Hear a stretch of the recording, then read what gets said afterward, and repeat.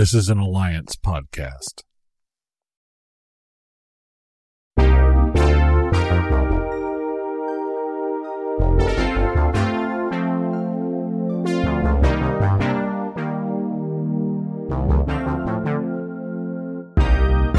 Welcome to another episode of the 40 Culture Podcast, soccer podcast for us, by us, talking about the intersection of black culture and soccer.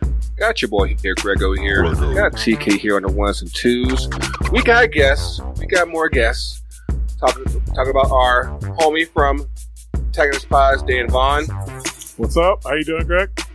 Hey, I'm chilling. And the man over here to Dan's right is someone I've actually been wanting to get on the show for quite some time. For those of y'all in the soccer community, you might know him for various things. He tried to run for vice president of U.S. Soccer. He is a heavy advocate for the OPA system in American soccer. And honestly, he's a good dude. Chris Kessel, my man.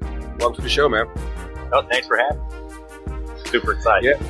Yeah, man. I wanted to have you guys on to talk the NISA Independent Cup that actually just started on this past week. Kind of get some education about that tournament and whatnot. Looks like the spring season of NISA just ended, and now going into the summer, we're going into the Independent Cup, and definitely want to get some eyes and ears on that and whatnot. Give a slight change of pace, during the summer, because we just got done with the Euros. We just got done with Copa America. Gold Cup just started. We got. It's a good time to be alive right now. Like, you gonna get your damn soccer fix this summer. You can you no matter what time of the day. It could be 3 o'clock. It could be 10:09. You gonna get your soccer. So. But what's good with you, 2K? Chilling, man, watching this Panama Qatar game, or Qatar if you are a PhD. Yeah, it's been a good week. Been chilling, a little slow pace at work, which is a very nice surprise, welcome surprise, especially off of that 4-day week. So yeah, just been hanging out. Word. But yeah, thanks you guys for getting at us this week on your favorite podcast apps: Apple Podcasts, Google Podcasts, Audio Boom, Spotify, Stitcher, Anchor, and the FTC UTD YouTube channel, and of course, the Alliance. Protagonist Pods. I don't know where to start here, because I feel like just the weekend alone it was a lot. It really was a lot. But I feel like if nothing else, especially coming off of last week's show, we gotta give a shout out to Ty. Messi did it. Messi finally got it. Nope. And so, Chica, did you ever watch The Wood, the movie? Ooh, yeah, not ringing a bell. Sorry. Oh my goodness, man. Sorry, maybe I've seen it and then I don't remember it, which honestly happens more often than not these days. Like with Boris Chestnut. Yeah. Yeah, I saw it. See, Chris knows. And so, of course, during the flashback when they were kids, and I think it was Slim. No, it wasn't Slim. The kid from North Carolina, he was getting Keisha's number, and his friends were like, I'm trying to get all the numbers that I could find, but he got the one number. He got Keisha's number. He's like, yo, this one number is worth 10 of them girls up in here. And I feel like Messi getting the Copa America in Brazil is worth probably a good two or three international trophies, because I feel like this is something that Maradona hasn't done, and given, of course, Messi's body of work, the fact of him winning in Brazil is huge. I think that's something that actually will go down pretty big in his overall resume. But did y'all catch the game on Saturday? I didn't. The question that came to me out of that match was were there people questioning his GOAT status before this? I mean, I get it whenever a player maybe struggles in a particular competition or something, but Messi's credentials sort of speak for themselves. I mean, dude is, in my mind, and I'm not the biggest world soccer guy. Like sometimes I don't catch everything that everyone else is watching. But like I felt like Messi was pretty uncontested. I mean, I say uncontested. He's like 1A or 1B, depending on how you see with Cristiano. I don't like Cristiano as much for some of the off the field stuff, but like Messi is like that guy that like he's a quiet like killer. Like that dude is like, he is going to like change every game that he's playing. So for me, like it was weird watching like, oh, now he's the GOAT. I'm like, he wasn't before. Like it's weird to me because like I never felt like this particular competition was holding his back. I always felt like that's the rest of his team. Like it's not his fault that team doesn't win. Like it's always been the rest of the team. Yeah, I mean, I think, of course, me being me, I can definitely make a great argument for why Messi is not. But at the same time, it's impossible to just negate, you know, his body of work. I mean, given everything is under Barcelona, of course, like I said, I could make a good one because up until this is basically his first major trophy that you could say that he's won since Xavi and Iniesta left Barcelona, because he hasn't won Europe. And like I always say, like between him and Guardiola, they haven't won anything big without Xavi and Iniesta. Like those are two guys that you could be like, oh, without them, all this shit falls apart. I take that counter offense, and I'm not a City fan or a Guardiola fan, but winning the Premier League is no easy achievement. Doing it more than once is certainly no easy achievement, and he has done that without Iniesta and Xavi. So, let the record state. He's won leagues everywhere. Like winning the league is fine because he got brought to Bayern to win Europe. Didn't happen. Didn't even make a final. And thanks to your boys, he's still over in at City in Europe. But that's a whole other argument and everything. But yeah, Messi. It was great. Porto was great. But yeah, it was a great final. Di Maria got the winner that in the final and managed to hold Brazil to a donut. And like I said, it's that was a real dope moment just to see the amount of emotion that Messi showed for winning. Because like, you can't for everything that's happened with Messi in with the Argentina national team, just like all the starts and stops and like, hey, fuck y'all, fuck you too, and all that shit. You know, to reach this point, you know, at this point in his career, I think probably makes this win that much sweeter. What you get a chance to? Did you get a chance to look at it, Chris? Yeah, I watched it, and I watched a lot of that the entire tournament, and I felt that in addition to the fact that Argentina won it, how he played during the whole competition. Yeah. Leading it in goals, leading it in assists, leading in dribbles, leading in chances created, he led the entire competition, basically every statistical category you can. And they won. I mean, I think that did put to bed any kind of doubt that he chokes, and the other arguments that people try to make about him in international competition. I mean, he put all that to bed by being by far and away the best player in the entire tournament. Yeah, I definitely just of the few games I was able to catch, because most of the games I actually watched were with Argentina. So I think that speaks to just, even if you're not thinking about Messi, you end up watching him and you're just without him, you probably wouldn't be watching this tournament.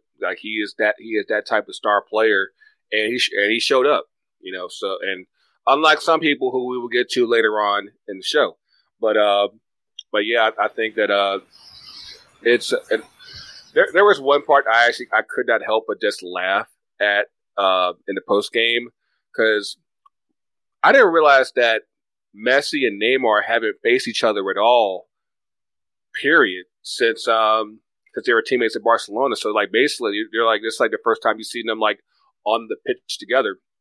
And then again, because Neymar wasn't there 2 years ago when Brazil beat Argentina in the Copa semifinal. So this is basically it. And they showed an embrace after the game that like would have rivaled any type of emotional embrace, like the bodyguard or or Robin Hood Men in Tights. Like it was just like the camera just spinning all around him. It's like, oh my god, I can't believe that it's been this long since I've seen you and everything, you know. And like all you want to do is just play "I Will Always Love You" during the moment. But yeah, man, it's definitely good to see Messi. And I'm not sure like how people view the Copa America because it obviously doesn't get the same type of coverage that the Euros do, or even the Gold Cup does here. Because like they didn't have a TV deal here until like a couple weeks before the tournament started. But I definitely think that if there's ever a tournament that you should be checking out more often, it's definitely the Copa America. I think are they going to a 2-year cycle now, like the Gold Cup? Is that the plan? I feel like they're definitely running them a lot more than they used to. I do believe so, is what I thought I saw, but we could stop on it. I think we have an intern in the wings. Yeah, I feel like the goal is to like get them like on the same cycle or the same year as the Euros. So I said it's definitely if you catch on the right summer, you get all your fix of soccer that you can stand. But yeah. TK, can I ask you a question? Did it come home? It didn't deserve to come home. It went around, as Benici said very clearly into the camera as soon as they got that penalty. And it deserved to. The way that England fans acted after the match was not even after the match. I mean, you're right. Before the match. Yeah, you're right. I mean, but that is a little bit of like, it's got this crazy like duality and like its reflection of society with like, this happened at Manchester United with the fans breaking into the grounds and then with the insurrection here in the United States. So like, there's a lot of things that are kind of like accompanying these acts or like moments like you could just like mark and, you know, on the timeline as far as like society essentially just boiling over in one way, shape, or fashion, and how it's now peered into soccer. But this is an unfamiliar thing. But back to the match. I mean, it would have been nice to win it, man. But I can say shout out to Jordan Pickford. He showed up. Like it's funny because like the last couple of years, especially like since the World Cup, I was like, "Are we sure this is the guy that should be starting for England?"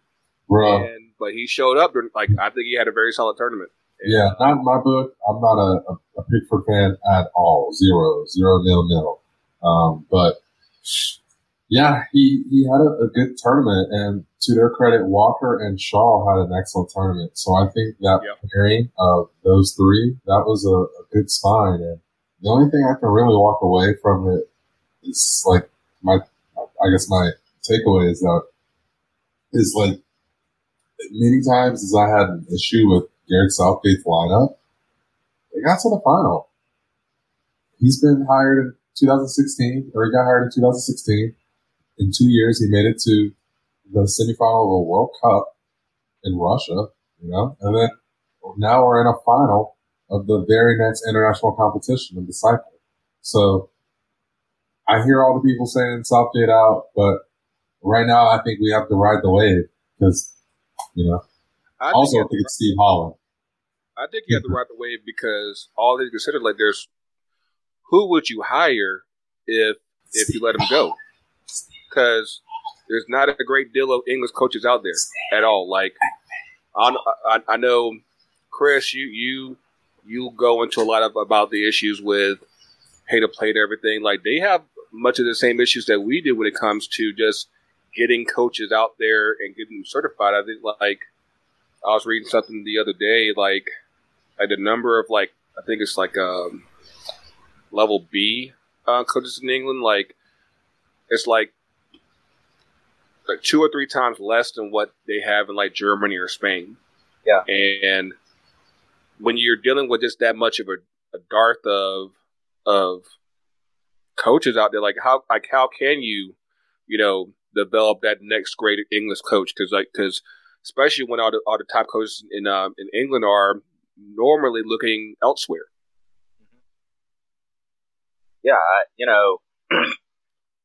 agree. I mean, I don't know. I mean, as much as I found the substitutions at the very end for to get the guys on to take the penalties a little bit weird, and everybody, and everybody I was setting with felt that it was weird. I mean, it's hard to argue a semifinal and a final in your first two tournaments, in charge. It's a little bit hard to argue against that, so it's a results-driven business, and those results are better than what they've had before for a long time. Right. So, I mean, do you really think that finding somebody else is going to deliver better results? And if you don't think so, you have to stay with the next guy at least for one more tournament. Is he going to win the next one? You went from a semifinal to a final. Is the next one a win? Or is the next one, a quarterfinal? If it's a quarterfinal, you get rid of him. If it's a win, you made the right decision. Yeah, I think especially like given the examples you saw earlier in the tournament, like with France and with Germany, I think that, of course, given their recent successes out of the past decade, I think they're kind of case in point examples of, okay, like, is this the right time to go ahead and, cut bait, or do we feel that, this is still, we can still ride this out at least through the World Cup and see where things are. I think the FA already said, like, we're committed to Southgate through 2024. And I'm like, okay, I mean, he said he's got to see what it's like after 2022. But I think given COVID, that automatically pushes him, past that mark. Yeah, I definitely think that just given the general turnaround, going to you're starting now, you basically have 18 months to the World Cup, like 500 days or less. That's 500 days. Like, you really have to just like, do we have enough?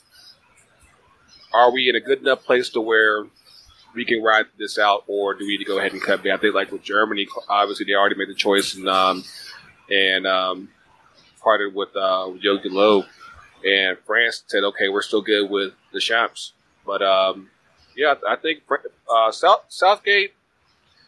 I think just given the magnitude of losing at Wembley in a final off a PK shootout, I think everyone's kind of just like still shell shocked from that. Like, I'm not sure like what way they want to go, but I do think that whatever happens, they have to get over this hangover real quick, because I think that given how English soccer media usually is, they're going to have to just find a way to block it out for like the next 6 or 7 months. Like, hey, we got to just push ahead. Well, I got a question for you guys. Do you think if the final wouldn't have been at Wembley, that people would have viewed it in a much better light? Like, if that final would have been in Berlin, a neutral site, do you think everybody would be happy with the result? Honestly, it would be nearly as toxic. I'll say that much, because, like I said, like their expectation was obviously, we're at home, we should win, right? And given just how that shootout kind of unfolded, I think that the backlash isn't quite as severe if, like I said, they're in Ukraine. Like, no, it definitely will be the same. What you got, TK? No, I agree. I think it's definitely not going to be nearly as big of a thing where, like, you have people talking about it in between matches at Wimbledon.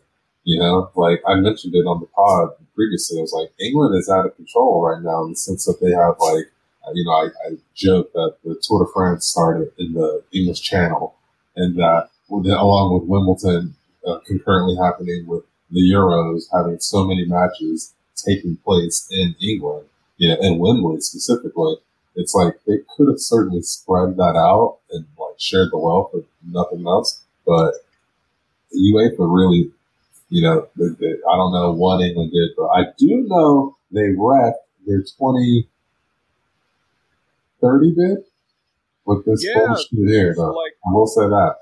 Let's get into that because, like I said, you mentioned the post-game shenanigans, but like we actually had to go into like the pre-game shenanigans because before the game, and what did I tell you last week? I was like, watch day because I think the plan was to go 60,000.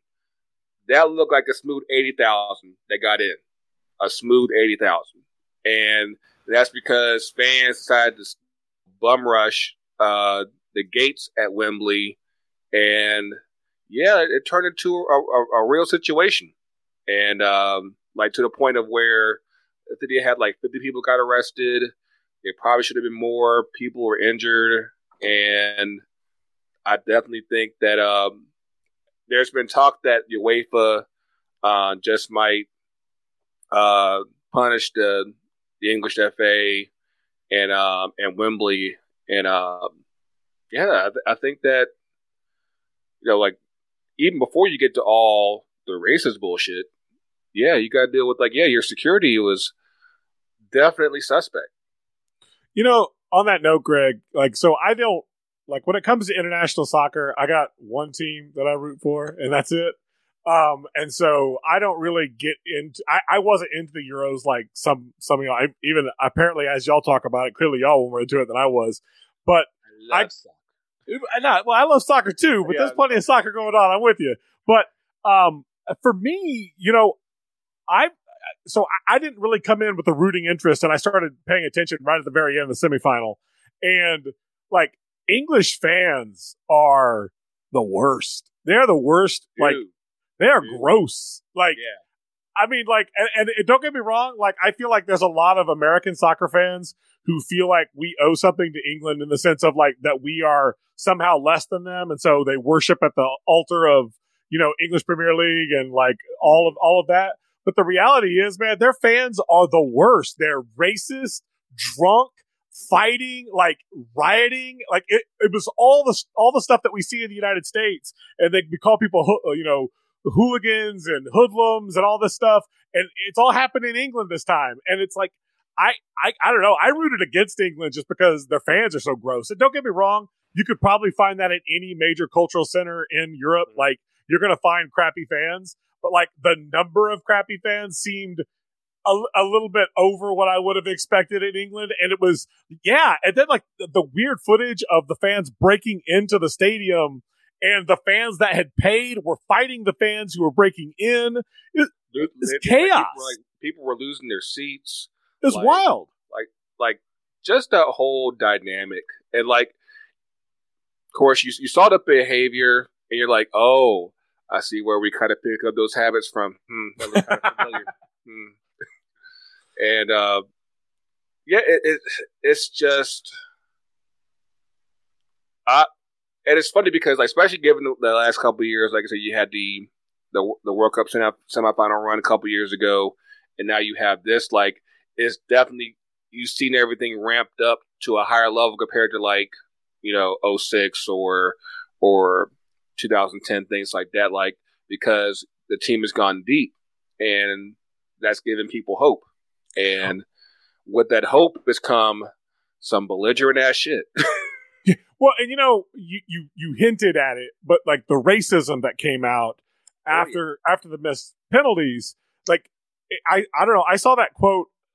Someone put it together. I saw it on Twitter, but Ozil, when he quit playing for Germany, and he said that when we win, I'm German, but when we lose, I'm an immigrant. And for the same thing for these players that they're black now because they missed kicks or because the kicks didn't go in. It gets to the level again. I don't look, you're playing for your national team. I don't know any way around it, right? Because you can only play for who you can play for, right? When it comes to your national federation. But it sucks for these guys because what other option is to play for this team with these terrible fans? And I know there's good ones out there too, right? I don't think that any body of people is completely homogenous, but it's just the gross predictable reaction. Like even to the point that people were trying to sort of get ahead of it because they knew it was coming. Like it says something about your fan base if people are already like basically preparing themselves for the backlash of racism that's going to come against these players. It's just, I don't know. It's hard to, we decry racism in this country. We should decry racism over there. Like it's not acceptable anywhere. And it sucks because these players are the best that country has. Harry Kane gets a free pass for everything because he's white. And I can't, like, it's frustrating. Yeah. Like, sorry, Harry Kane fans. Nah, don't be sorry. Like, I'm on record saying he's the American Wando. So yeah, but no, let's get into it. So you had the game with the PKs 1-1 in through extra time, and so yeah, like the first two. Kicks by England by Harry Kane and Harry Maguire.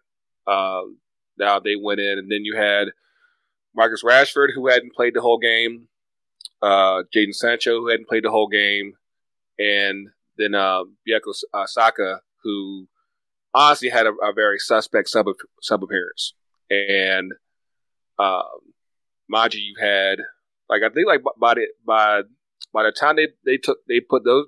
By the time they put Rashford and Sancho in, they had like I think like a good 7 attackers to choose from, just to do PKs. You had Grealish available, you still had Sterling available, and that played most of the game. And I'm like,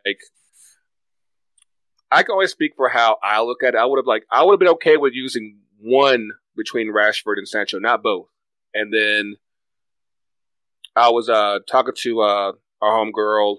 Sills from Shea Butter FC, and she was like, 1 in 5 should be your top 2 PK takers. And I have a very hard time thinking that Saka was your second best PK taker available. I just don't see it. Now, I think he held his own throughout the tournament, but the final he didn't have a great game. But yeah, like I think that you probably sometimes you just got to read the room. It's like yeah, like this isn't his vibe, and everyone handles pressure differently. And I think that you put them in a very it just wasn't a good situation.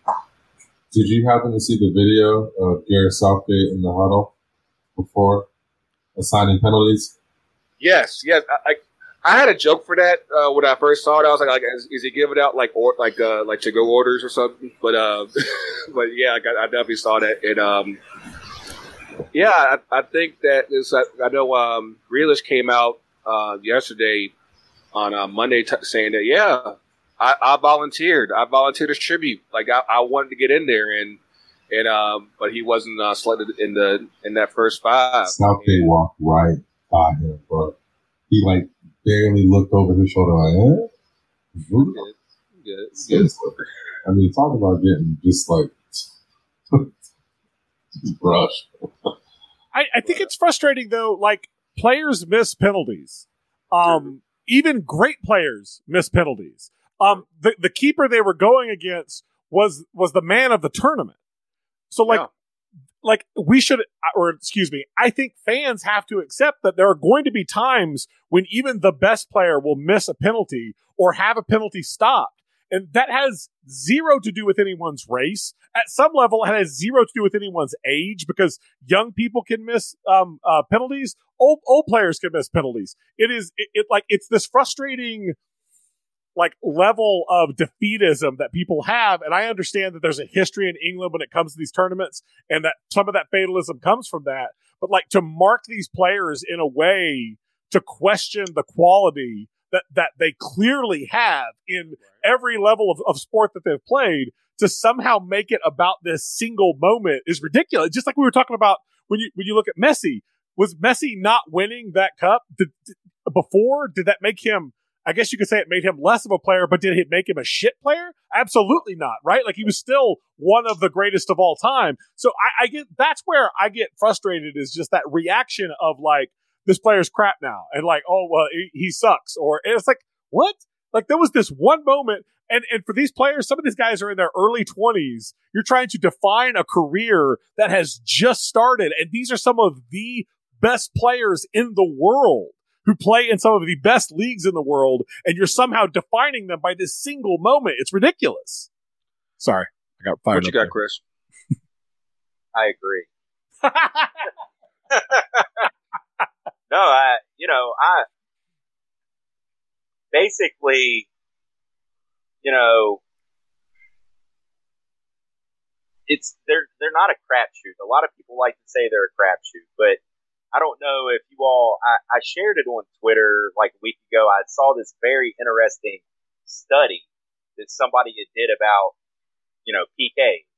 They analyzed every single PK that had been taken in a World Cup, the Euros, Copa America, and like Champions League, for like 40 years or something. I mean, it was like thousands of PKs.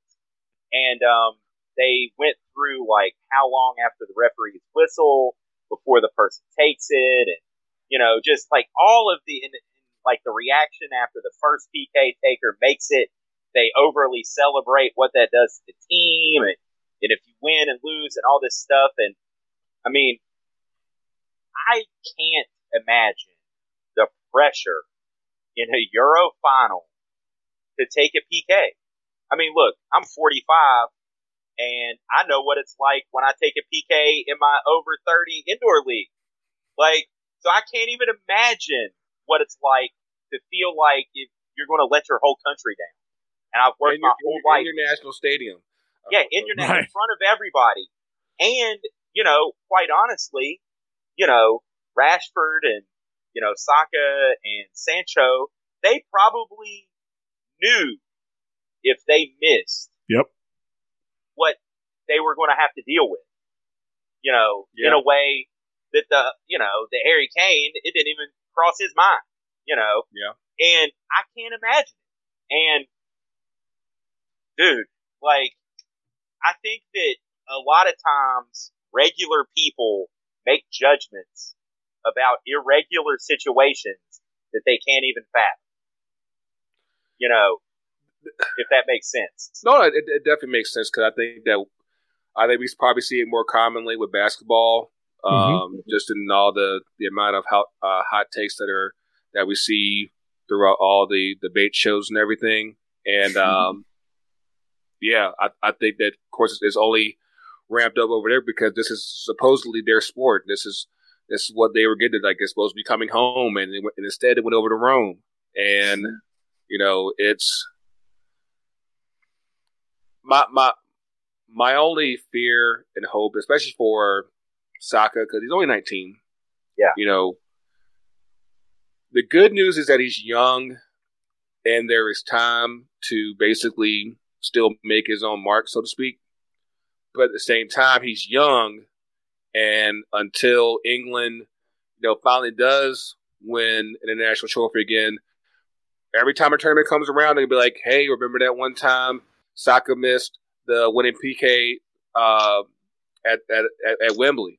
That's always going to be brought up until they win, and like, you want to be able, they're one going to be able to move on, and you just get reminded of it every 2 to 4 years. Like, yeah, remember that time? Yeah, you missed. Oh yeah. And I think though for him, though, he can get away from that. There's like opportunity because he's young enough. Yeah, like hopefully, between what he does at Arsenal and assuming that he's able to maintain his form and improve and continue on with England, he gets that opportunity to get right, because all things considered, I think that they still have a very young squad that should be able to compete through 2022 and at least 2024. So, and probably even 26 as well. So, I'm curious if we won't see a generation of young black men, oftentimes from immigrant families, make decisions about who they play for in these national tournaments. If they start looking to where their families may be from, 2 or 3 generations back, and maybe make decisions based off that. If this is the reaction when you lose or fail, why not? I cannot remember who said it. I cannot remember who I saw talking about that on Twitter, but it was a very famous, English player who's retired was talking about that very thing. Like, look, Ian Wright, probably. I don't remember if it was him or not, but because I don't want to assign it to somebody and be wrong about it. But he was literally talking about this very thing. He was like, look, if you have the opportunity to play for somebody else, you don't have to deal with this. You can go play for Jamaica. You can go play for, Ghana or Nigeria or wherever your ancestors are from. You have options, and you don't have to deal with this. And yeah, go ahead. Go ahead. I mean, it's just something that I think that it's something that if you're a young player and you have aspirations to be at that level and you have the ability to be at that level, you have to make a real decision about, your health and future. Because like you all are talking about, like soccer is going to be known for this forever, in England. But if you are with, like I can't think, Sterling, I think that he could have played for Jamaica, if I'm not mistaken. If he would play for Jamaica, he would be a national hero. National hero, yeah. Right. So, yeah, it's going to make a lot of these decisions, tougher, I think, for people. Yeah, and like piggybacking off of that, I'm not sure if he's made it officially official yet, but I know like there was some buzz on Twitter Monday, just following all of this, where Callum Hudson-Odoi, your boy from Chelsea, TK, he was talking about switching from England to Ghana in response to this. And I definitely do think that, and I know Jamaica, they've already been making it kind of like their MO, like the past year or so, to start looking at a lot of English expats. Like, your parents came over, let's see if we can get you Come on, to the national team. come on. And I definitely think that between most of the Caribbean islands, the West Indies, definitely a bunch of African countries. Yeah, I definitely think that they're going to look at what happened here and really, just be like, we need to take pause and see do we want to put up with this if all you're going to do is shit on us the moment that we fail, because I think, like you said, Dan, Harry Kane doesn't have to worry about this. Grealish doesn't have to worry about this. Pickford doesn't have to worry about this. But, people will probably find room to bitch at Sterling. And honestly, had England won, he's probably played a tournament for them. Yeah. Probably is not the way to say that. He's definitely the player of the tournament. Yeah, you never know with UEFA. I ain't giving them that much credit. Well, my favorite player for that English squad is Rashford, who plays for United and is like the model citizen, like the nicest, most generous person, and still getting crapped on because of this. It's so frustrating. Just I don't know. And that the abuse that Rashford has taken has gone on for years. Exactly. He has an NBE, for crying out loud. Yeah, he's like what you want your son to be. Yeah. Or who I want my daughter to marry. Yeah. Everything that he's done in the past year and a half, trying to get people, kids lunches and everything, basically going against the government itself, just trying to keep people fed during the pandemic. I'm like, dude, it's just funny, how people will switch up the moment that you do something that, it's like a breach to them. It's absolute bullshit. We've seen, I think he has a mural in Manchester. It got vandalized. But then, of course, supporters, they've done something real dope and just, from them and paid tribute to him, over top of that, over what got vandalized. And it's actually made for a really beautiful moment. But yeah, like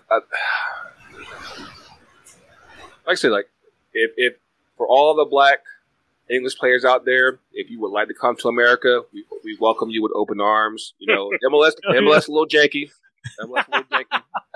You know, you have to figure out TAM and GAM a little bit, but hey, at least you know the people over here, we fuck with you. We roll with you. So honestly, if we get an influx of players, then TAM and GAM could disappear. I don't trust Garber that much, so we have to see about that. But it sounds great in theory. But yeah, of course, we were remiss. Yeah, congrats, Italy. Yada yada. Yeah, y'all saw right. All we talked about was England, and we're anti-England. They did have a great tournament. Donnarumma had an excellent tournament. It's going to be it's absolutely wild that he's about to move anywhere he wants on a free. I'm like, you are the next Buffon, the first Donnarumma, and yeah, you're basically going for nothing to probably the PSG or whoever got the money right now, because yeah, he's about to be a very rich man. But who's the best goalkeeper in the world? I want to hear from everyone. Oh, right now.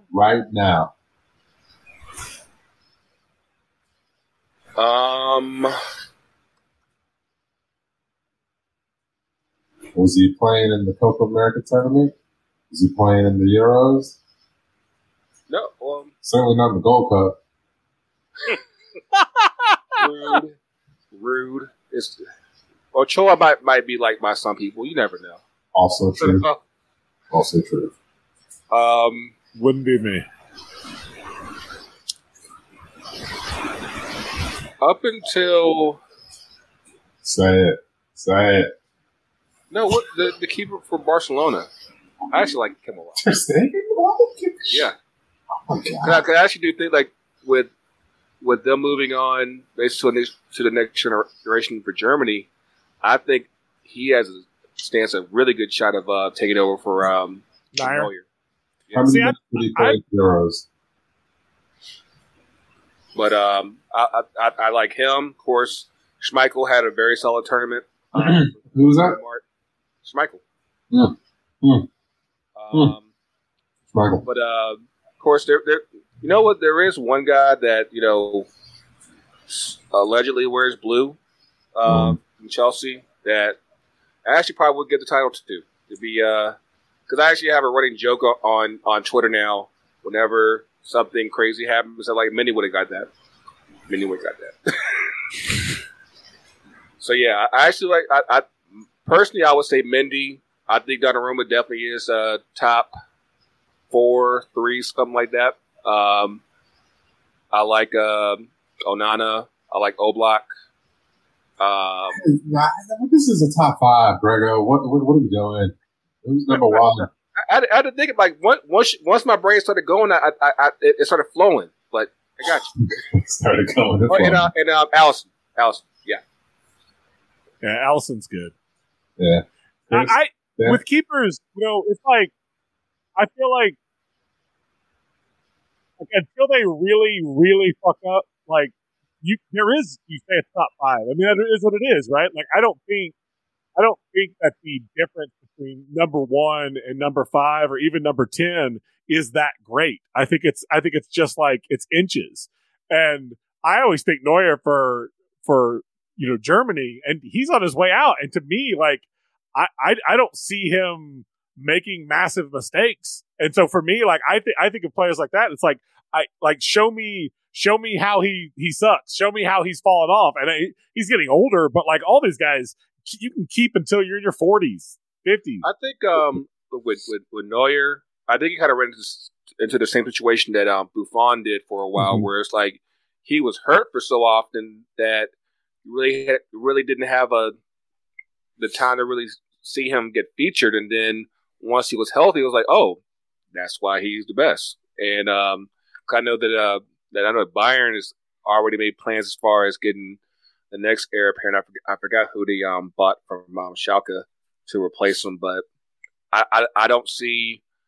I think that in Neuer's case, the drop off isn't that much. It's just a matter of staying healthy. But I mean, like you said, like the difference between 1 and 10, not a great deal.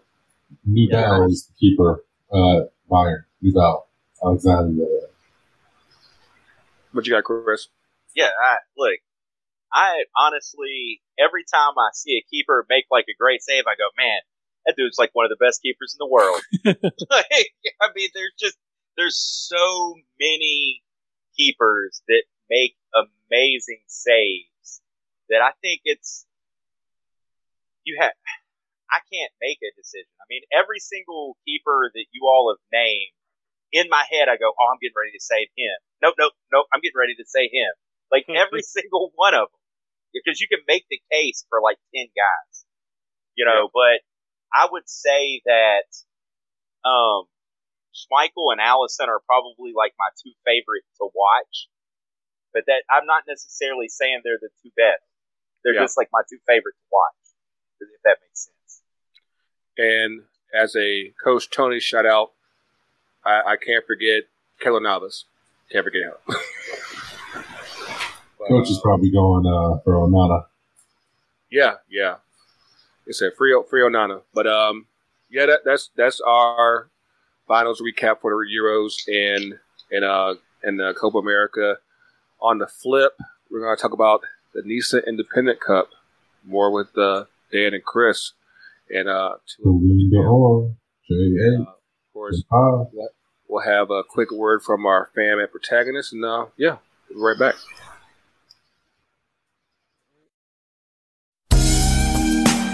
What's up, lovely squad members, and welcome to episode 14 of Shea Butter FC, the podcast by, for, and about Black women in soccer, featuring your hosts, Sky and Sills.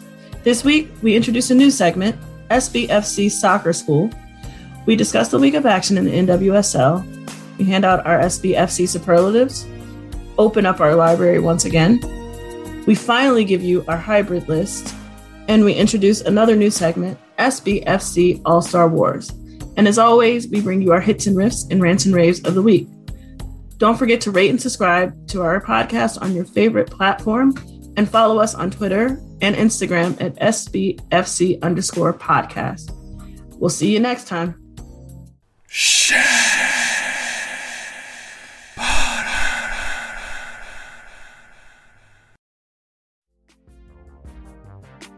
And we're back. Man. You were saying something about Cindy Cone having an interview today. Before we recorded, Chris, what was going on there? So she had a Q&A with Aspen Institute. They're the people that do like all kinds of sports surveys and state of the nation when it comes to youth athletics and whatever, participation surveys, things like that. And so, you know, they were just asking a bunch of questions that were submitted from participants in the conversation. And, you know, long story short is she just sort of danced around a lot of very hard questions and without giving the kind of straightforward answers that many people were hoping to hear. I don't know what it is about that office. It's like can't get a straight answer to save their life. Just can't do it. But like I mentioned in the past couple of weeks, I'm looking forward to 2023, the sun-free U.S. soccer. We'll see where things go there. We'll see. Because right now, still got some shit. But talk about some good shit.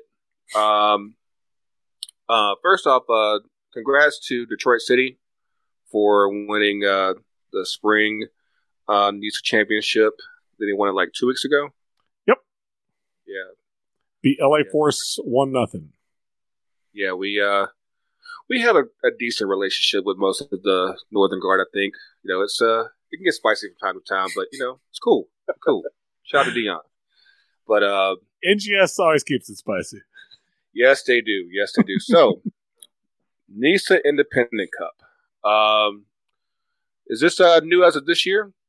No, NISA Independent Cup actually rolled out during the pandemic last year.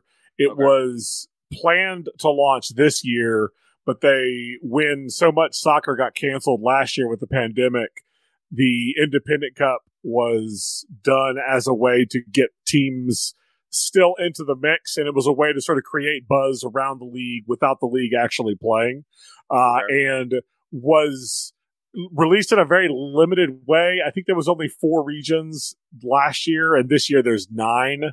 I'm going to get corrected if I was wrong on my region count, but I know there's 9 this one. 64 teams this year. So there is a lot. I should say 63 because one of them dropped out. I forgot about that. Thank you, 1904.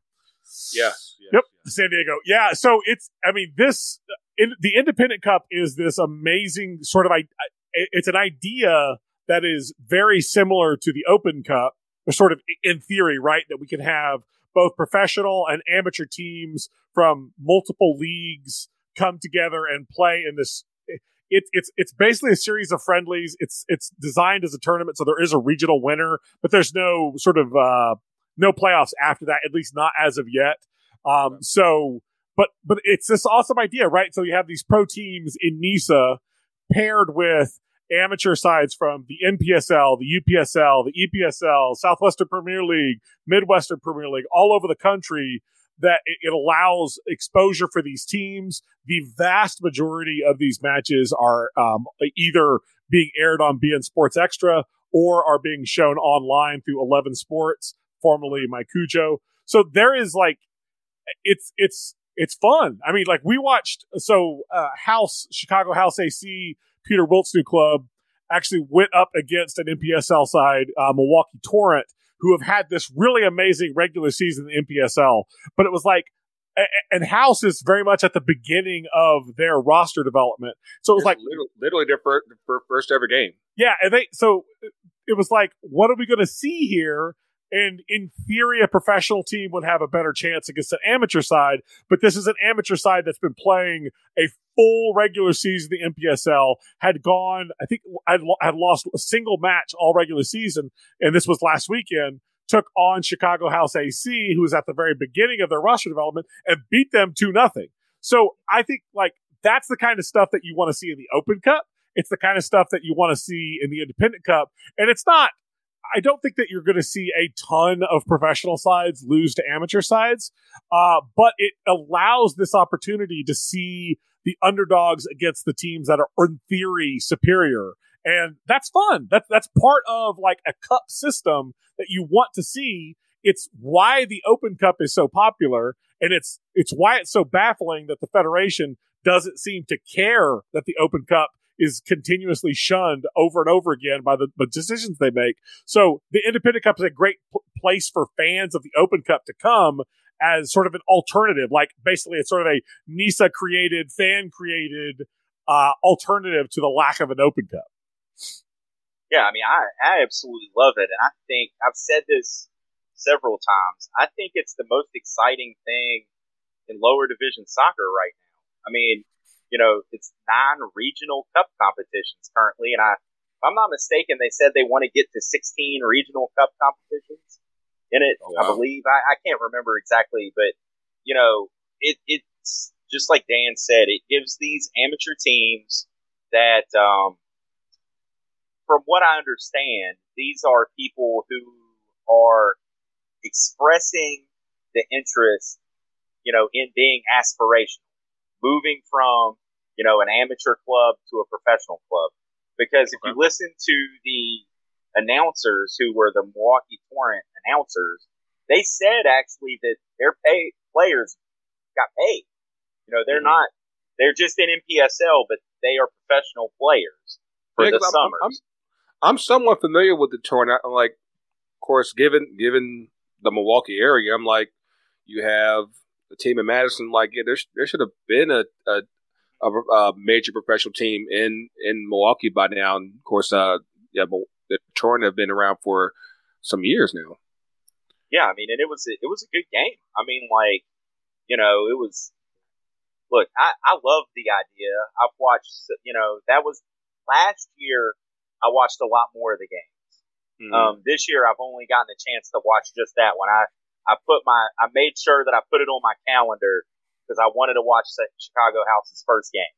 So I set aside some time to make sure that I caught that one. And I'm sure that as they're on beIN Sports Extra, I'll catch more of the games. But it's a very interesting, development. And watching, look, the Maryland Bobcats, won their section.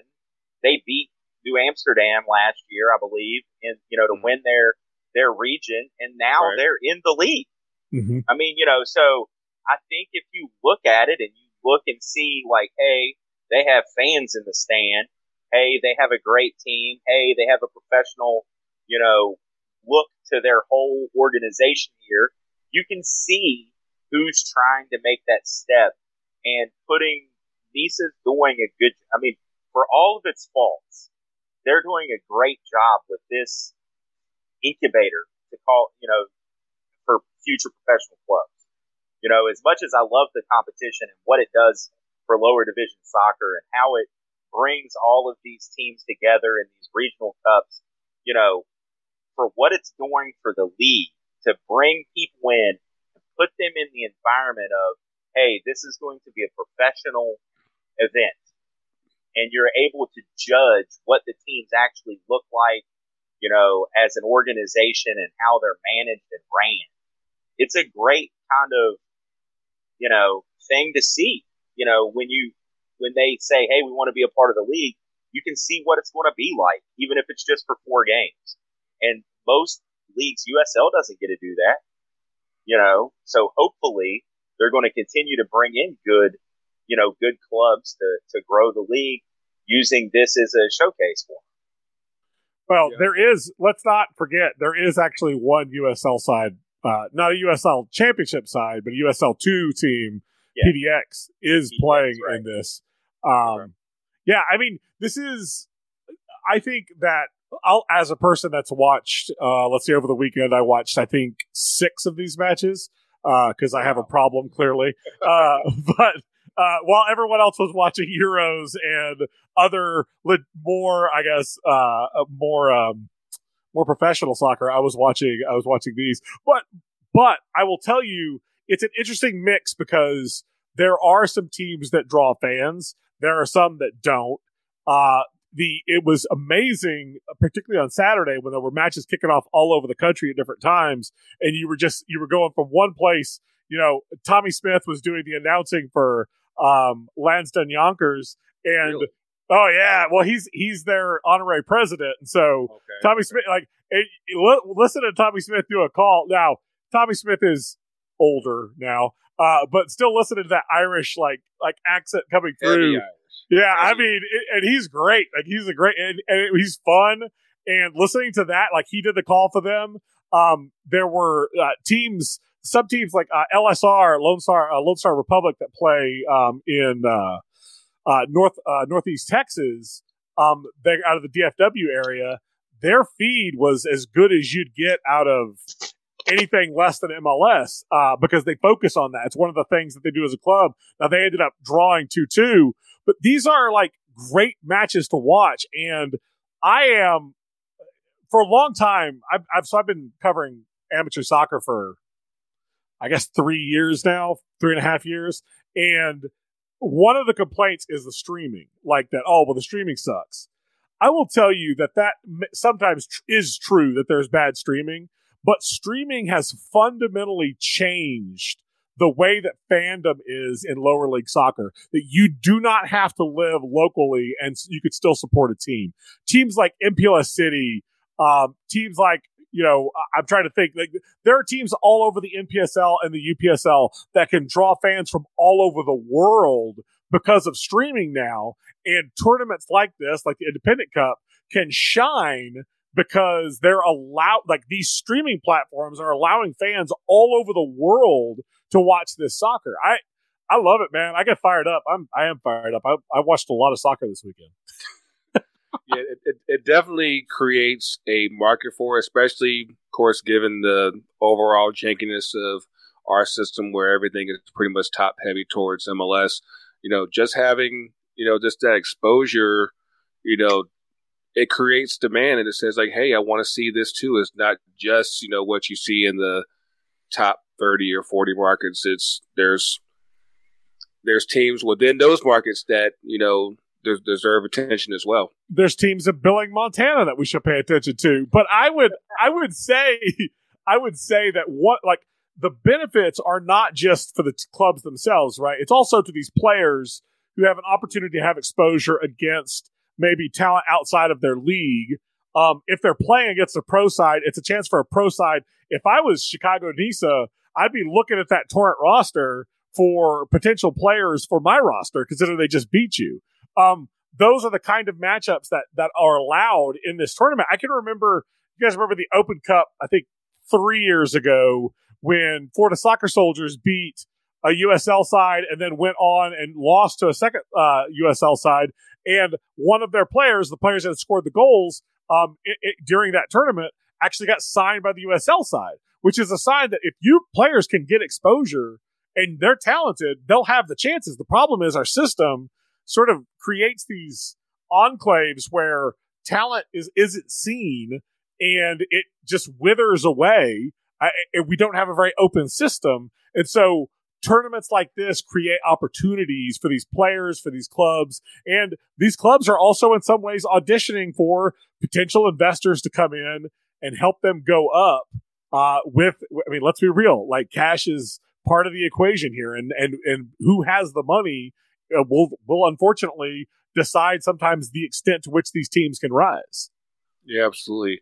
Speaking of cash and exposure, I think TK has a story in relation to that in Two Up and Two Down, at least I think. But yeah, man, I definitely because I'm mad that I missed Chicago House because I definitely have friends involved with that.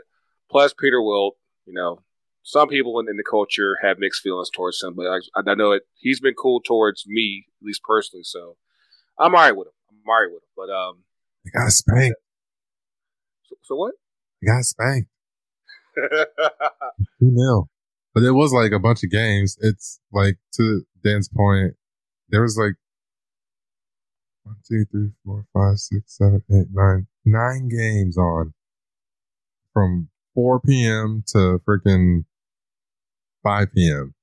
So it's a lot of matches. That's a rival to what you see from MLS on a match day. So, with the streaming quality, the way it is, and you can even get that is it Elon Musk has the satellites internet in the middle of the woods if you really need it. I mean, like, access is there. Access is there, man. Between him and Richard Branson going to space, I mean, hey, the rich people trying to get it straight, man. We got people starving to death, but the rich people get to go to space. Thank you. Right. Yeah, for what it is. It's like our priorities. I think Bernie Sanders, God, man, when that guy dies, it's the world is really going to be a sad place. Knowing that small causes. But yes, again, you can catch NISA Independent Cup. You said, what's the new name for Mike Cujo? 11 Sports. 11 Sports. Yep. So yeah, definitely get your fix of independent soccer. And like I said, check out some new teams because there are a lot of people out here that do not quite realize that there's a shit ton of soccer beyond MLS, and this is definitely basically at the heart and soul of it.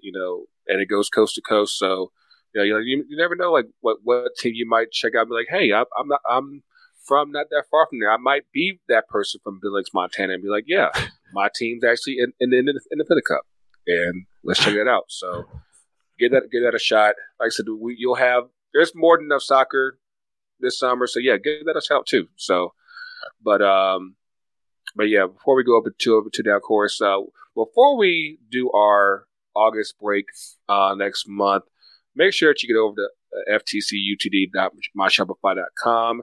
Make sure you get your name sets. Make sure you get your shirts. I can already tell you right now, because once we go on break, I'm working on the merch and everything, but definitely at least what we have right now, go ahead and get it. It makes our podcast great. It makes you great when you go to the games and all that jazz. I'm loving that shirt you're wearing right now, Greg. It's looking good. Yeah. Of course, I'm gonna need Oakland to figure out their first take care of COVID. Please do that. Yeah, and then work out the turf situation because that's a bit unfortunate. But there's a whole story behind that turf, man. Yeah, man. Like that is like what's the movie? The traveling pants, just a traveling turf. Like, yeah, I know a little bit about that turf, but yeah. Make sure you get out. You can get this shirt here. You can get other shirts. You can get hats and all that stuff at FTC UTD.myshopify.com. You can get even that hat that TK's wearing right now, and the mug. I would typically have my mug. I'm drinking my Stella right now, but hey, get out and support. We're also considering doing not personalized, but personal size 3x5 culture flags. The one that look like this, but they will look like something. That was big, and I missed it at the games. Are we going this week? Are we going? Dude, I have a baby. I'm trying to get the flag back at the game. I'm trying to get it back. I hear you. You can come pull it off the ceiling. It's fine. Put it up my cold dead hands. No, nothing like that. I'll give it to you. I'll meet you at the door. Oh man, so let's get up in this 2 up and 2 down, man. I know last week you were kind of quiet on 2 up 2 down, TK. Hopefully we got some good shit for you this week. What we got for you, man? Down is England. Up is I don't want to say it, but because I have such a hard time as a Chelsea fan. But shout out to Jorginho as the man came through. We say J5, yeah, but with Italy or Italia, y'all Chelsea deserve a shot because y'all were up and through the Final Four. Y'all really were up and through it. The only place Chelsea wasn't was the Copa. So we don't have any Argentinian players. That's not been a strong suit of the club, is to bring in Argentinian nationals. So at least with the history, but neither here nor there. Big down is England. Big up is I forgot what I said, but also another up is the chick who won Wimbledon, man. She's from Australia, and I can't even remember her name, but she was just delightful to watch. I don't even like tennis, you know. I was just like Barty. No. She won the women's single. Oh, the doubles. No, not the doubles. The singles. Yeah, Barty. Is it Barty? Yeah. Oh, no. I got you. It's Australia. I got you, man. Like I said, I'm sorry. Yeah. Okay, it is. Thank you, Stat Boy and former Grego. Ashley Barty. Yeah, shout out, man. Cheeky as hell. Do we have another down? Louisville. Yeah, but I didn't really want to get into that, and I also thought that we might touch over that with just like talking about lower league soccer and amongst that. Honestly, I think that so for those of y'all that don't know, Louisville has a player that's getting looked at by Real Sociedad in Spain. Apparently, I forgot the name of the player. I'm about to pull it up real quick, but he had a deal in his contract where the previous coach, John Hackworth, who coached at Orlando, if he left the club, he could leave for a free, like we talked about earlier. And Jonathan Gomez. So what? Jonathan Gomez. Yes, and the team had to put out a statement saying, like, yeah, we fucked up. We got to reevaluate how we do our contracts because, yeah, obviously, what you're talking about, like going from USL to La Liga, that deserves a good bit of change, and it sounds like you're about to be SOL in terms of getting that money. What have y'all been following that any data, Chris? I literally just read about it like 30 minutes before I came on with you all. And I was, couldn't understand really what was going on. why you would allow a clause like that in a contract. That's just wild to me. That's absolutely wild. Yeah. But I definitely think that as USL grows and as lower division soccer grows, that's definitely something that you have to just take into consideration, especially like how we talked about earlier with players getting exposure. And you got to take into consideration that people now have access to you to where they can see, like, hey, I like how this player plays. I might want to go check him out and give him a trial at least. And yeah, you can't be that sloppy. You just can't be that sloppy with how you do your business. And I'm sure that USL will probably look at this situation as a whole and be like, yeah, we have to make sure that we're not cutting ourselves off on potential business, because this is definitely a big opportunity for Jonathan Gomez, and definitely a big moment for Louisville, and they might not get shit from it. So yeah, what else you got, TK? Yes. Additionally, I guess what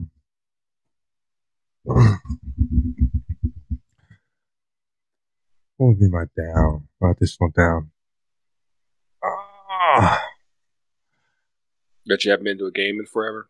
Yeah, I mean, I didn't want to, I guess it kind of comes back to England, but yeah, man, something that I guess it's an up and a down. I guess that's how I'll do it. Yeah. So, we have F1, Silverstone coming up this weekend, or not this, this weekend. So looking forward to that. It'll be, Formula One in friggin' England. It's great. But down to that is, I guess I'll up. McLaren, shout out Lando Norris, getting into, third place at the previous race, 2 weeks ago in France. But Lando Norris was also at Wembley for the England match. And this is one of the best race car drivers in the world. And he was robbed. Someone stole his watch. Oh shit. Yeah. But just the craziness, like, I'm not sure what everyone saw or didn't see on Twitter, but it just looked like a bunch of 50-year-old dads just like waiting for Italy fans to they were running like freaking cats in the rain, dude. Like imagine running from your seat in the concourse through to an exit door. Like, people were just throwing wild punches, and that shit was disgusting. So apparently in the melee of that, Lando Norris got his watch stolen. So big down again for England. I guess you could big up to the black players, Saka. Hopefully he has a blossoming career away from Arsenal, and that'll take off. Shout out to Rashford. I wish him the best after undergoes surgery. And shout out to Jadon Sancho. I wish him the best upon his impending move to the red side of Manchester. Could have been a blue, but we'll see. I think we got Haaland coming on the way. But I digress, and that's it. Pass it off to one of these good fellas here. Danny boy, let's do it. 2 up. Let's go. I mentioned before we started recording that I used to be a big Texas state politics guy. And if you are following Texas state politics right now, they are following along. We are unfortunately a state run by the same people that run a lot of southern states, and in the worst possible way. But they tried to pass a bunch of voting restrictions, and there's a host of bills that they tried to force through at the very end of their session, and the Dems split at the last second, and because of that, there was no quorum, which is required for them to pass laws, so they had to close out the session, come back in special session. Well, the Dems split again, and are now, my understanding is they're all in D.C. right now, arguing for the national lawmakers to pass some of these laws that would protect voting rights across the country. So shout out to them, because sometimes you gotta run to win, and I'm good with that. Like, because in this state, the state that I love, there's a lot of shitty people in charge. My second up is the writer Clint Smith, who I sort of discovered about a month ago. I've been a big fan of Ta-Nehisi Coates, who writes for The Atlantic, and Clint Smith is also a writer for The Atlantic. I happened to discover his book, How the Word is Passed, and listen to it on Audible. I'm a big fan of Audible books. If you're not, I get it, but I love them because I can do other things in the same way I listen to podcasts, same trip. And it is about how we tell the story of slavery in this country. And Clint Smith's writing is some of the most powerful, poetic way of writing about it. He goes to very specific places across the country. I think he visits 5 or 6 different places. He visits a prison. He visits an old plantation. He visits Monticello. Visits Mount Vernon, and talks specifically about his own experience, his own family. It's just a book that makes you think about. I don't know if anyone that follows me on Twitter, I posted a little bit about this as I was reading it. Some of the benefits that this country has benefited from. A lot of times when we talk about the Civil War, we talk about the evil of the South and the goodness of the North.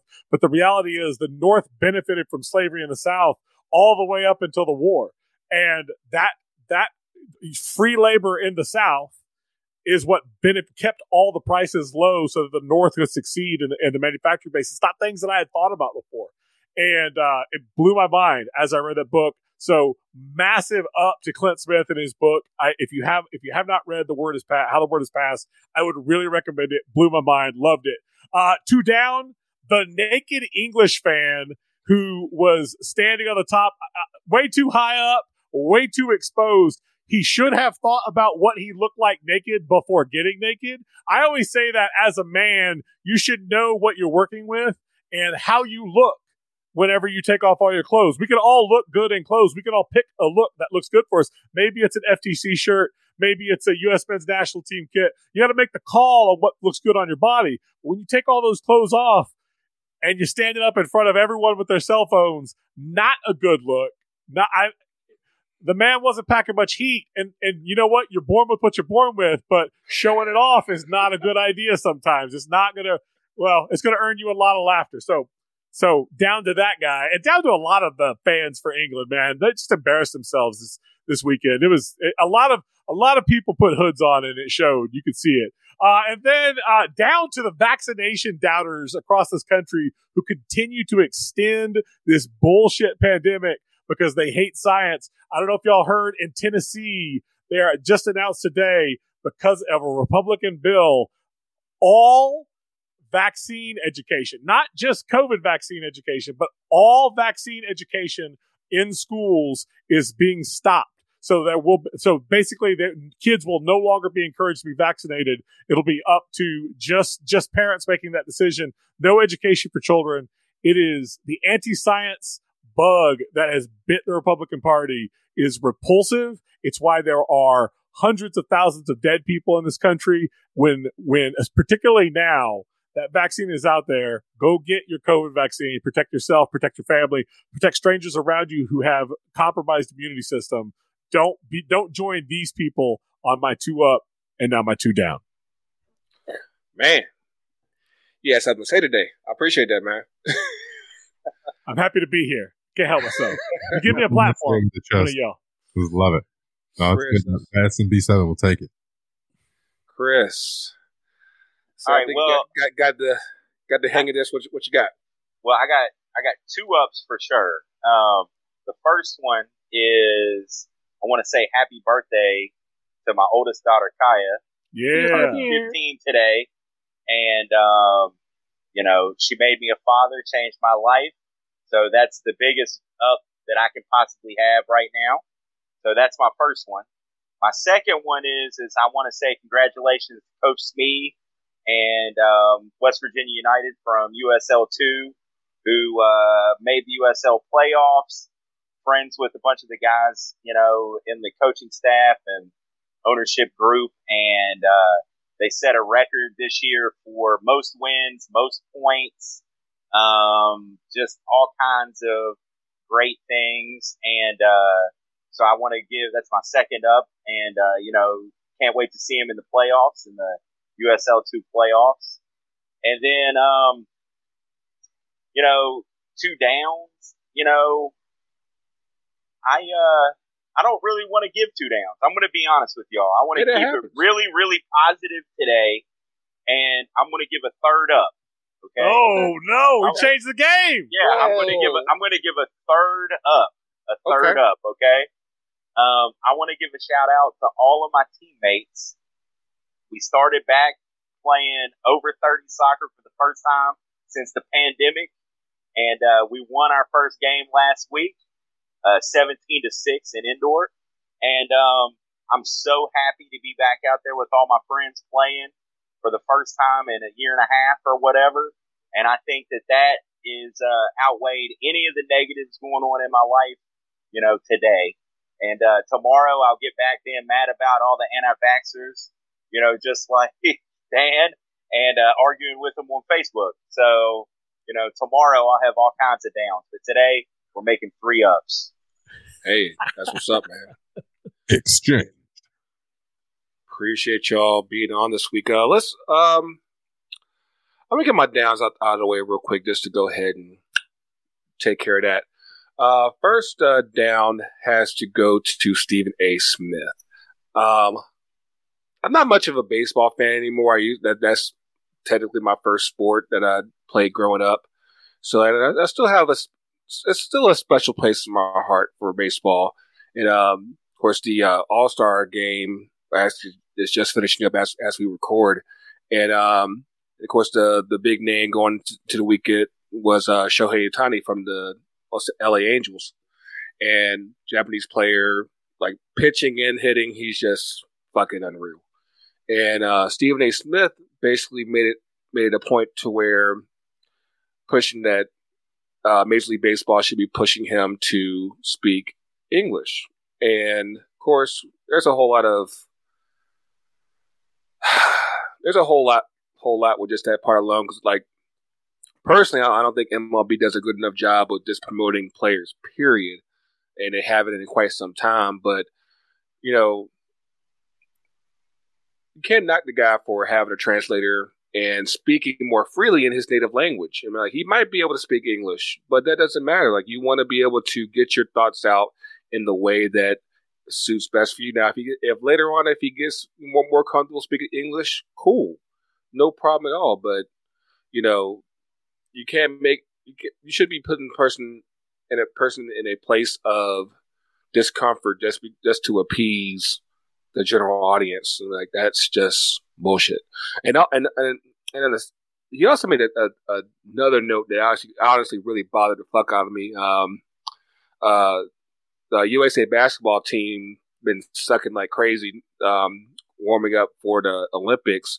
They've already lost to Australia and Nigeria, but he made it a point to knock the Nigerian players, especially many that are kind of like the soccer team, where you have dual nationals that are born and raised here, but they're eligible for Nigeria, and basically just making it about,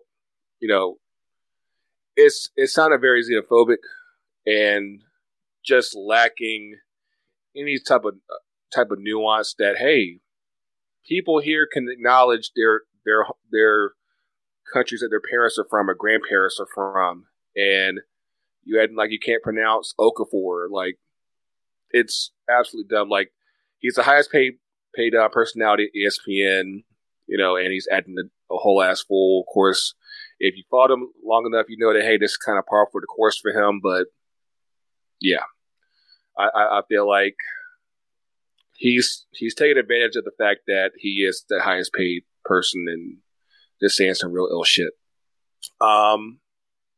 Aside from that, really just like, so I don't even have another down. Like, that was really my down. As far as my ups go, shout out to, again, honestly, I'm still buzzing from Columbus last week. I really want to do some more traveling. So I'm hoping that between the Henny Derby, I can get out to Chattanooga. I think Chattanooga won their Independent Cup game, and I know we haven't been up there.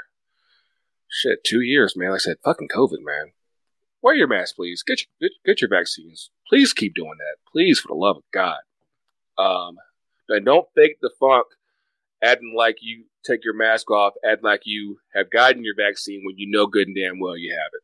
Don't do that. Don't be that one. But I hate to call out my UPS driver, but you know who you are. But hey, man, you got vax? No. But yeah. Other than that, like I said, just I love seeing my fam shine. Of course, shout out to our Protagonist fam. Shout out to Shea Butter FC. Shout out to the whole clique, 2 Cents. Because L did a show with you last week, right? Yeah, he came on. Kicking Back, which is our history podcast, and talked about collecting and his fandom. L's funny, man. Dude collects comic books and like baseball cards and soccer cards. That dude collects everything, man. It's wild, and it was a great show, man. If you haven't listened to that, check out our Protagonist Pods feed. Sorry, I just plugged myself there, Greg, right in the middle of your 2 up, 2 down. My bad. No, you're good. You're good. I said we got to plug the fam, and of course, Diaspora, Unfiltered, Rakaya, Can I Kick It? I said the whole fam. I said it's all love. Yeah, I mean, it's really all I got. So we're trying to keep it positive, try to keep it light, keep the love, and all that good stuff. Of course, this week the Gold Cup just got started. USA played their first game of the weekend. We'll get into more U.S. stuff, especially as the Olympics are about to get started. So, like I said, just hang tight with us on the USA talk. We'll probably get into that more next week. I wanted to make sure that we gave the Independent Cup and especially shout out to all the Black English players. Again, just come over here. We got you. Trust me. You know, like I said, Tam, Lamb, we'll figure it out together. So, but yes, where can they find you on the socials, Mr. Kessel? You can find me on Twitter, Chris Kessel. And if you really want to see about my kids, my indoor soccer team, and local politics from Charleston, West Virginia, you can add me on Facebook. But yeah, I'm just I basically just talk soccer on Twitter. So Chris Kessel. And of course, where can they find the fabulous Protagonist Pods? Okay, so there's a lot of our socials. We kind of do a little bit of everything.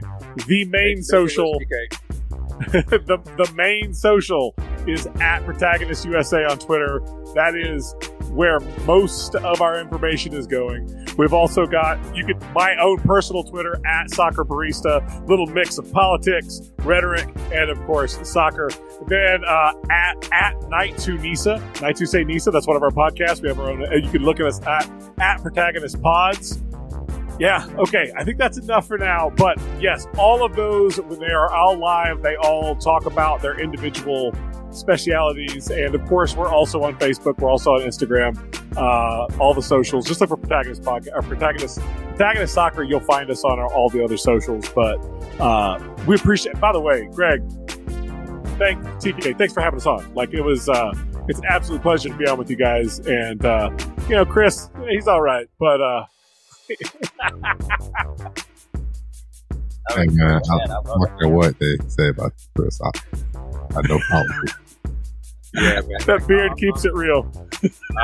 I'm glad that we finally got Chris on the show. I'm hoping that we can get him back on pretty soon. Because again, if you haven't been following him, like he has definitely been a man that's been in the trenches as far as trying to change U.S. soccer for the better. And make it more equitable for everybody. So again, thank you for the support. Like I said, if you haven't, make sure you're following at the Chris Kessel. And of course, you can find us on the social FTC UTD on Facebook, Twitter, and Instagram. Like I said, we're rolling through the summer, man. So hopefully you guys are enjoying us. We'll keep cranking out this good content for you guys, at least up through August, because we got to recharge in August. School starts, all that good jazz. But hope you guys enjoy us until then. We'll have a new episode next week. If you're in podcast apps, make sure you subscribe to us on your podcast apps. Subscribe to us on YouTube. and just enjoy it. Basically, so we're gonna have a good time. But until then, for TK, for Dan, for Chris, Grego, Mayor, Coach, we'll see y'all soon. Coach is real. Coach is everywhere. Come to the game Sunday, TK. We'll see you.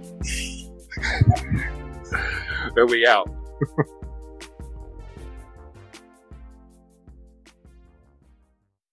FTC UTD.